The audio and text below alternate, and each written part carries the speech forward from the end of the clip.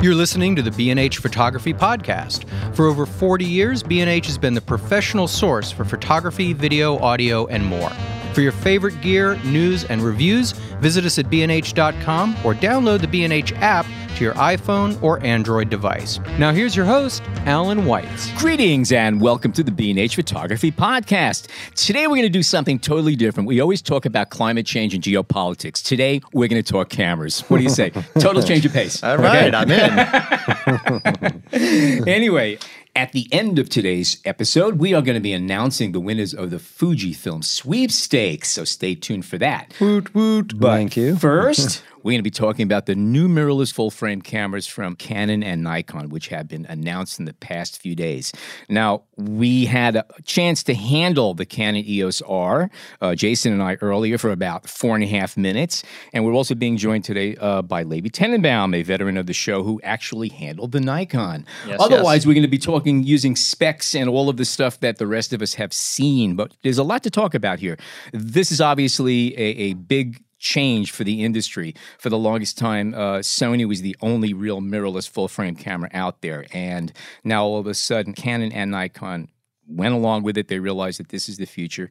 They have new cameras, and we're going to talk about how they compare to each other as well as the existing Sony cameers. And they both dropped within a week of each other. Yeah. That was amazing. Yeah. That was really something. Yeah. Think it's coincidental? You think it has to do with the holidays? But anyway, let's start talking about the Canon EOS R system. And I think it's kind of funny they use R for reflex, for a mirrorless. It should have been the EOS M, but it was used already. So I guess they went with the R. There's the camera goes for $2,299 for the body and $3,399, $3,400 with a 24 to 105 millimeter lens. One of the things that's interesting is that not only is it new cameras that both Canon and Nikon have introduced, they've also introduced new lenses to go along with these new cameras because that's part of the whole deal. I remember when Sony first came out, they were trashed because there was no glass to go along. It took them a long time to catch up. Canon and Nikon learned from that. From Canon, they are going to be releasing a 28 to 70 f2L. These are all L lenses also. A 50 millimeter f1.2, a 24 to 105 f4, and a 35 millimeter f1.8 macro lens. So that's the only non-L one. That's correct. That is an IS-STM lens and a lot less expensive than the Ls. However, what it means is that if you get the camera, you do have enough lenses to get started.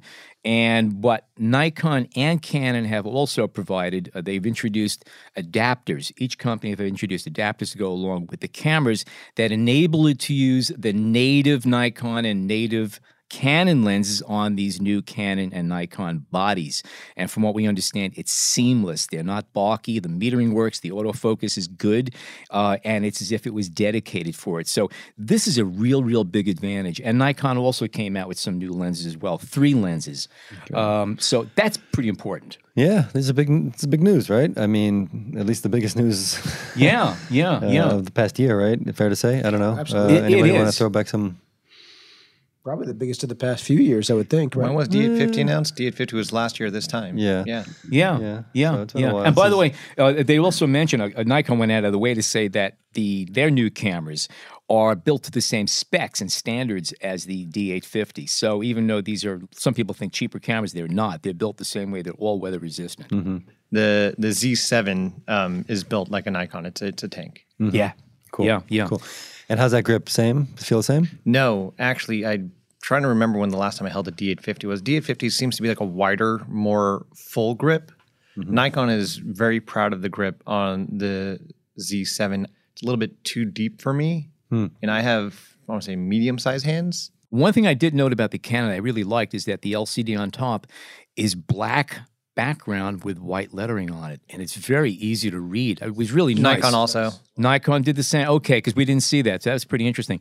Another thing I really liked about the new cameras, I was looking at the aspect ratios, which I usually don't bother with, and most cameras will give you a 2:3, or if it's a micro 4/3, 4/3, and they'll often throw in 16:9. The EOS R gives you 3:2, 4:3, 16:9, and something that I love, 1:1. So you could shoot square images with it, which I happen to like that. So if you need a square format, or you want to shoot specifically for Instagram, for their default, you could just shoot that way, and you could preview it and get the images. It's the Which I beauty. like. But the DSLRs offer that, don't they? Nah, the Sony I can't do Nikon one does, to huh? one. That's my Nikon. The does, Nikon, doesn't it? well, Nikon, I don't know, but I believe also don't the use new it, but yeah. Nikons do come down to 1-to-1. I missed the spec here, but I believe I saw that it does. Okay, we can cool. check on that. But to me, that was a pretty interesting thing. I just want to make one quick point. Yeah. One of the things that going to a digital viewfinder allows is now to switch between all those different formats. So I think in the Yes. past, SLRs were kind of a little hesitant to go there because it required kind of either user knowledge or to like tape out your Right. your viewing glass. Over here, you can just go straight and you see exactly what it is. Right. Yeah, that's one of the benefits of electronic viewfinders. Now, any comments on the viewfinders on these cameras? The screen, the rear screen on the Canon was gorgeous. The inside looked good also. They're into ridiculous resolving power. The EVF on the new Canon is 3,690,000 dots, which is like a million more dots than my Sony has, and the Sony is really good. So that is really, really nice. And the screen itself, the LCD, is also, it's 2.1 million dots. So the resolving power, the color, it's really just a beautiful, beautiful viewing screen to look at, both of them. Right. For anyone who's used an A7R3, Yeah. once you've seen that viewfinder, everyone else has kind of got to match that level, I think. And I think Canon's done that because they both have similar resolving power. I'm pretty sure the Nikon's up there. They all look good. You know, at this point, you can't make a non-looking good EVF. They're probably the same technology. They all have the same resolving power in EVFs, all of the new Canons and Nikons. Both cameras are bigger than the Sony, right? They Yes. are, yes. The Yeah. Sony still remains to be the smallest of all the new cameras that have come out. Obviously, there's going to be the latest. Nikon has the X-Speed 6 image processor and the Digic 8 in the Canon. So they're using the latest technologies in all of these. Something that came to my mind, actually, let's talk about the Nikons for a little bit, since we're talking specs. Something that is not present in the Canon, which is kind of interesting, is image stabilization. There isn't any. And the Nikons both have 5-axis image stabilization. So for stability, low light, and the Nikon has it on them. One thing that Canon blows everybody away on it is the autofocus. They have 5,655 focus points. They're saying a lot of stuff about this camera. I'm waiting to see it in real life. They're also saying -6 EV. for Well, yeah, but they also focusing. qualify with an f1.2 lens when everyone else uses an f2 lens. So yeah, it's true, but maybe if you put a 1.2 lens on other cameras, And you'll come up with the Nikon's same going to numbers. come out with a Noctum 0.95. Like, okay, let's, Yeah. bring them By out. the way, I and let's see what measured it's a happens. 0.96. My question I went in there. about the focus points, how much faster can autofocus really get though? I mean, is that going to be a And a lot of it noticeable? has to do with coverage too. It's like almost the entire I viewing see. area. So it's not just speed we're talking. Yeah, it's also coverage. In other words, Right. your subjects could be anywhere within the Right. frame. So it's the ability to focus in more places, basically. Yeah, I mean, it makes me think back to the original autofocus. I don't know if you guys are old enough to remember, but when the first autofocus cameras came out, you had one cross point in the center of the frame, which means your subject had to be in the middle, or you had to focus, lock it, and then it's a pleasure shooting these That's days. the way I shoot, though. Focus, recompose. Focus, recompose. I Focus, still hold, do that a recompose, lot, yeah. but you don't have to do that. Right. Yeah, so The other big thing is tracking. So when Yeah. you're using continuous autofocus, the camera has to predict where your subject is going or the item that you're focusing Good on. point, yeah. The more points that you have, the more accurately you're able to kind of follow through And the frame. less likely the system will lose your subject. Okay, it's just Exactly. locking right So on. that could be quite an advantage then. Oh yeah. Well, just to give you an idea, the comparison: the Nikon Z7 has 493, and the Z6 273. Now, it does not mean that they're not bad at focusing; they could be very, very good. However, that is a huge difference in focus points. That gives you a lot of control. So Really, I think really does. what I'm waiting to see side by side is Sony. We all know does a tremendous job. They built the autofocus right off of the sensor. They're solid and they've been around for a while. You know, we're talking Sony. We're talking generation 3. Yeah, of, that's right. Of these Yeah. systems, like they've been doing this. Canon has a really good autofocus technology that they're building off of, which is their dual pixel autofocus, which is something they introduced with the 70D, which I want to say is 3 years ago. And they brought it into their EOS Cinema line. They've been using it on the 5D Mark IV. They had it on the 60 Mark II. I mean, it's been around and it's tried and tested. And it's a very good system. Nikon, I used it, their autofocus. It seemed very snappy, but I would like to use it in the field and kind of see how it works, particularly for video and continuous tracking. which is the question I was going to go to next. The video specs. Neither one seemed to be video-centric cameras. Is that fair to say? So I'm yes, going no. to hand this over to you. Yeah. So yes, no. I didn't do as deep of a dive into their specs, but Canon's coming out. They're saying that they're putting 4K in. They 4K, say yeah. that they're doing. They say that they're doing an H.264 compression. I think this is all going to wait to see kind of how this all comes out, and once the kind of reviewers get to it, or once I get my hands to kind of chunk through their stuff. What I am seeing is they're not doing what the 5D Mark IV did, which is make an MPEG compression for 4K, but I don't fully know that yet. Sony is kind of the king in this realm. They have their pro level compressions on their A7 series. Nikon is now released N-Log, so everyone's got their own thing. Yeah. So Sony has S-Log. So just for those of you who are listening, log is not raw. Right. Log just means that we flattened out the curve, so you don't have spikes in your highlights or spikes in or down spikes in your shadows, kind of making It controls the dynamic range. exactly. And then that way, when you put in post, you're able to kind of stretch it back out. So Sony's called it S-Log forever, Canon's called it C-Log forever, and now Nikon has N-Log. They also came out with 120 frames per second in 1080, which is very nice. Sony's had that for a while, but to be going down that direction shows that Nikon is thinking about those shooters who want to be able to have their camera shoot slow-mo. The rest of it is yet to be seen. Like I'm Luckily, waiting. they didn't put 360-degree viewing into this camera. Oh my God. That's next. Cool. Something that came to my mind when looking at all these notes is that I'm wondering if we're going to see a new phenomenon that kind of started when the Sony came out and when mirrorless cameras came out. And again, when the Sony came out, you had a lot of Nikon and Canon owners, and they were able to adapt their lenses. So if you were a Canon shooter, you adapted your Canon lenses to your Sony. Nikon, you adapted your Nikon or whatever, and then you played around.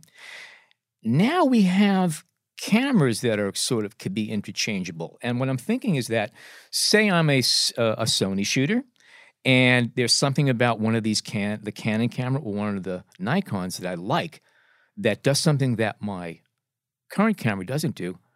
Using adapters, I could just buy that body and adapt all my existing lenses to it. So now, instead of just seeing like a Sony shooter who has 15 lenses or a Nikon or Canon shooter that uses different manufacturers, I'm wondering how many people are going to actually be buying these bodies as just another tool because it does something good. So, folks, before you go out and do that, Alan shoots a lot of manual focus. Yeah, right. And that's and that's one of the big keys over here. Once we're starting to adapt over electronic lenses, it becomes a little bit more complicated. Right. And I actually wanted to follow up on that. But one thing I understand is that the adapters that they've made for these cameras, the Canon's adapter for their EF and EFS lenses and Nikon's adapter for their native lenses supposedly works beautifully. There's no hiccups, no nothing. Yeah. Now, That's if what I you can wanted to do ask. that... Did you try them? I tried the Nikon adapter. You did. It was solid. I was told by the video guys that... That's what I heard too. They said it was just beautiful. Now, that is using dedicated stuff. It's only a matter of time before third-party companies like Metabones and all these other guys come out with the technology that will now enable you to do brand A on brand B. And really, you could just mix and match not just lenses now, but even cameras. Because until now, it's just been the Sony full frame. There wasn't another camera to play around with. Now we have multiple choices of full frame cameras, and we could start mixing and matching lenses. And that's that's pretty cool. Yeah. That's a good point. Back to those adapters, you were happy with the Nikon? The Nikon one felt really good, and it focused. It didn't seem to lose any speed. And how big is it comparatively to the Sonys and the Canons that we've seen? So I'm going to make with my fingers now. I mean, just look at the specs. It's a standard noticeably size. smaller. It's just it's a standard size. So adapters, they're interesting because they have to create the same flange distance as you took away. One of the big things that Nikon is touting is that they've gone to like the smallest flange distance at I think 16 millimeters. They also have a really wide opening because they're 16 millimeters closed. They have to be super wide. Mm-hmm. Mm-hmm. Also, with Canon, they introduced 3 different adapters. One of them actually has drop-in filters, Yes. which is interesting. So say you're shooting cinema or whatever, and you could now swap lens and not touch your polarizer or whatever filters you got going on there. That saves you time, and also the filters are smaller. You don't have to buy these large 80, 72, 77, 86 millimeter filters. They're all smaller ones that fit in the back. They're also universal. Yes. So you swap a lens, your filters are still right in the back. Everything is right there. And your ND is still there, or your polarizer. That's great. Less potchering around while you're shooting, which is important. Exactly. Let's talk But about. Can we yeah, talk go about ahead. the adapters for 1 second? Yes, Because please. I think this is a really good point for listeners to understand. Adapters have been around for a long time now, 3, 4, 5. I mean, adapters have been around forever. They've been around for a long time, But yeah. electronic adapters really bringing a lot of Canon shooters over to Sony with the Metabones, as you mentioned before. They're really good. Now the native companies are making the adapters, which is awesome because that means that you're going to have all your full functionality through native lenses all the way through the system. Nikon's only brought out one adapter, and before anyone starts freaking out, no, they brought out the exact adapter that they need. They made it so that their camera is going to work exactly well with all their lenses. Right. Canon's gone a very interesting approach over here. They made one very basic adapter, which is just, hey, here's a simple adapter. It's $100. Go and adapt all your lenses over. Have fun. On all of their lenses that they're releasing now for the RF series, they've released a kind of a control ring on the lens itself. So there's an extra ring. You have your focus, you have your zoom, but now you also have a control ring. This can be modified to do a bunch of different functions. It's a fully customizable control ring. So you can add aperture to your control ring. You can do ISO on your control ring, or Interesting. Wow. maybe shutter speed. I mean, we have to see what it does. So they've released an adapter that has that. So it's assignable. Yes, it's assignable. And so now you can adapt your old lenses over, like if you had the 24 to 72.8, you can adapt that over and now have this assignable control ring on the front, which is super awesome. Then there's the high-end adapter, as I guess you could say, just price-wise, it's the most expensive, is the one that gives you drop-in filter capabilities, which means you're not going to drop in a UV filter because that's going to go on the front of your lens, but you're going to drop in a polarizer, you could drop in an ND filter, and this is awesome because, as we were saying a minute ago, you can just swap your lens and retain all the same settings that you had before. Yeah, much faster workflow. And very creative. I like that Canon has kind of gone down this route, really, I think, thinking a little bit outside. Can we talk a little bit about memory? Because I see that the Nikon is using XQD and Sony's SD, and in both cases, it's just one card slot. Yeah, Is that single right? slots. Yes. Okay. Yes. Which is kind of interesting because Sony already went to dual. But, hey, So dual versus single is, I think, a really interesting conversation of itself, and I don't think it affects a majority of like your pro mature shooters or prosumer shooters. not that it's 12 frames per second for most people. It's true. Exactly. It's something that's really nice to have. And if you're It's a tech nice geek, to know, yes. If you're a tech geek like the rest of us, and like, Sure. absolutely you want the best. But I've been shooting, and hopefully God is not going to totally curse me on this, but I've been shooting single card for a long time. SD tends to be pretty solid memory-wise, and I haven't had that many issues with it, thank God. For those pro levels or people who are capturing once in a lifetime type of stuff that they really want to have that extra level of redundancy, yeah, dual card slot all the way. Canon and Nikon, not there yet. They'll bring it to you in a future version. I find it really interesting, though, that Nikon has gone XQD, and we know that they're invested in it with the D850, with the D5, like the D500. Like, we know that they're going this direction, but it is a huge departure from what the rest of the market is doing. Like we mentioned before, Sony's on SD. Canon is going SD UHS-2, so you can get full speeds out of that, but you can still do UHS-1 cards.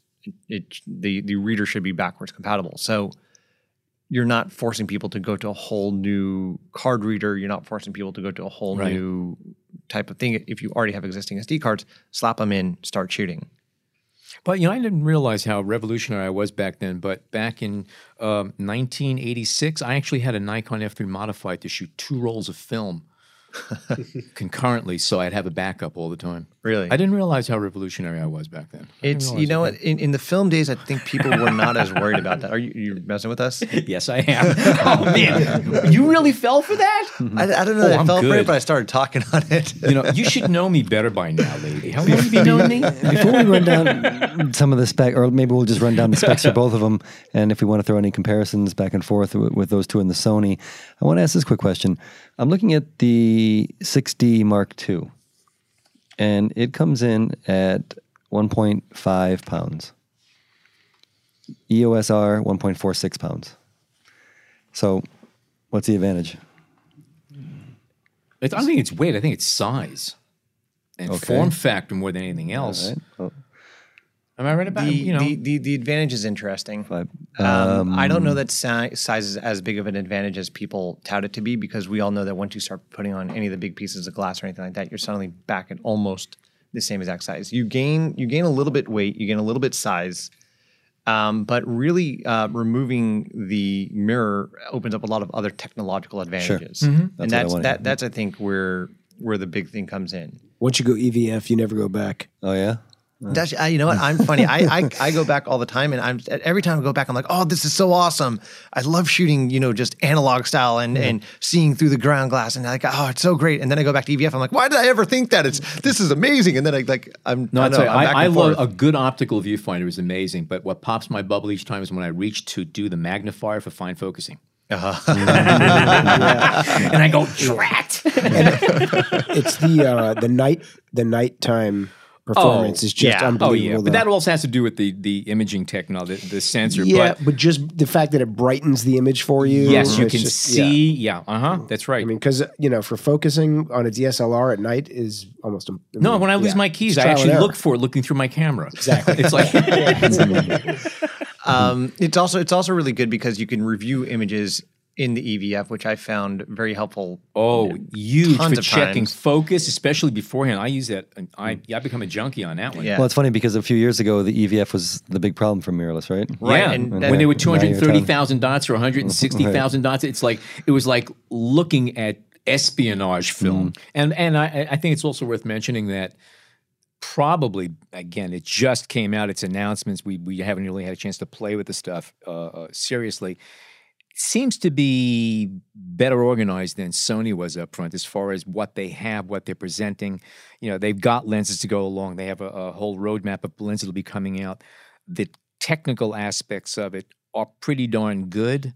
I mean, the original A7 was an amazing camera, but it seems to me that they are on par and, they learned a lot. They did their homework here, I would say. They're coming into an existing market. Exactly. Yeah, yes. Yeah. Somebody else broke the ice already. Exactly. Sure. Right. Let me just ask one thing though, Levi. The Nikons that you used weren't production. They were officially pre-production. The card slots were taped. Right. Yeah.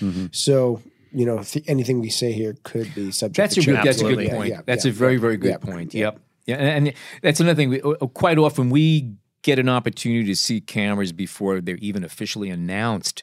That's one of the fun things about being here. And often they are pre-production, and the cameras do have glitches. And when we review them, we have to take that into account. And often when I've gone back to production models of cameras I had tested early on, they're running clean. They're running better. The kinks are worked out. Yeah, you got to be careful of that. So we can't prejudge. Let me ask you guys who follow this a little bit more than I do. Have the rumors been circulating pretty heavily over the past months that these were in the works, or are these kind of surprise announcements? Nikon was talked about. I think Canon was more of a surprise. There was rumors about it, but I mean, there've been rumors forever. So Sure. which version of the rumor? Yeah. I've been a little off the sites as of recently, but I know both Canon and Nikon were sort of, at least to some degree, leaked. Canon almost like 1-to-1 was leaked beforehand. oh yeah. Yeah. And Nikon, I'm pretty sure, but I wasn't following as closely prior to the Nikon release. But it was interesting how these are both companies that for the longest time were just saying that you don't need full frame. You don't need you don't need mirrorless. You don't need mirrorless. full we frame have mirrorless. DSLRs. They do everything. Right. But So here's market my talks. here's my this is Levy's corner of don't believe 20% of this or not. Right. But Canon is in an interesting spot because you would think that they would kill out EOS M with this release. I was going to ask, yeah. EOS M is still here. They're bringing out a new lens for it.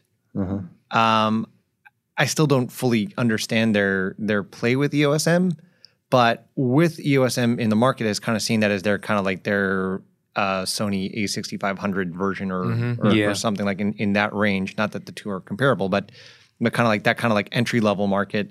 Then you have this, what is it, $2,200 full frame camera, seems to be like just above a 60 Mark II as far as pricing and positioning. I do think that we're going to see another Canon camera, mirrorless full frame, as like a EOS RR or RS Definitely. or whatever. The higher end one. The higher end one. Yeah, no doubt. No doubt. They're not going to be Well, that arrested. makes This sense. is start. This is the starting shot right And here. they may have also learned from Sony too, who kind of have released 3 cameras at a time, right? I mean, with the RS and straight up variations. A7. Yeah. Just looking at the Canon, I wonder if they rushed this thing to market since Nikon just dropped, their You mirrorless. can't rush this to market. Well, So I actually I'm not with you on this, Jason.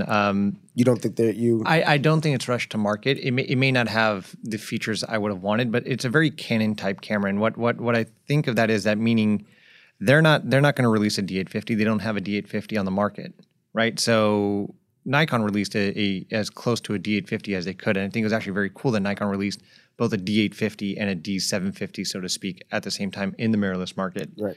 Canon, on the other hand, is they already have a mirrorless camera that they're keeping alive.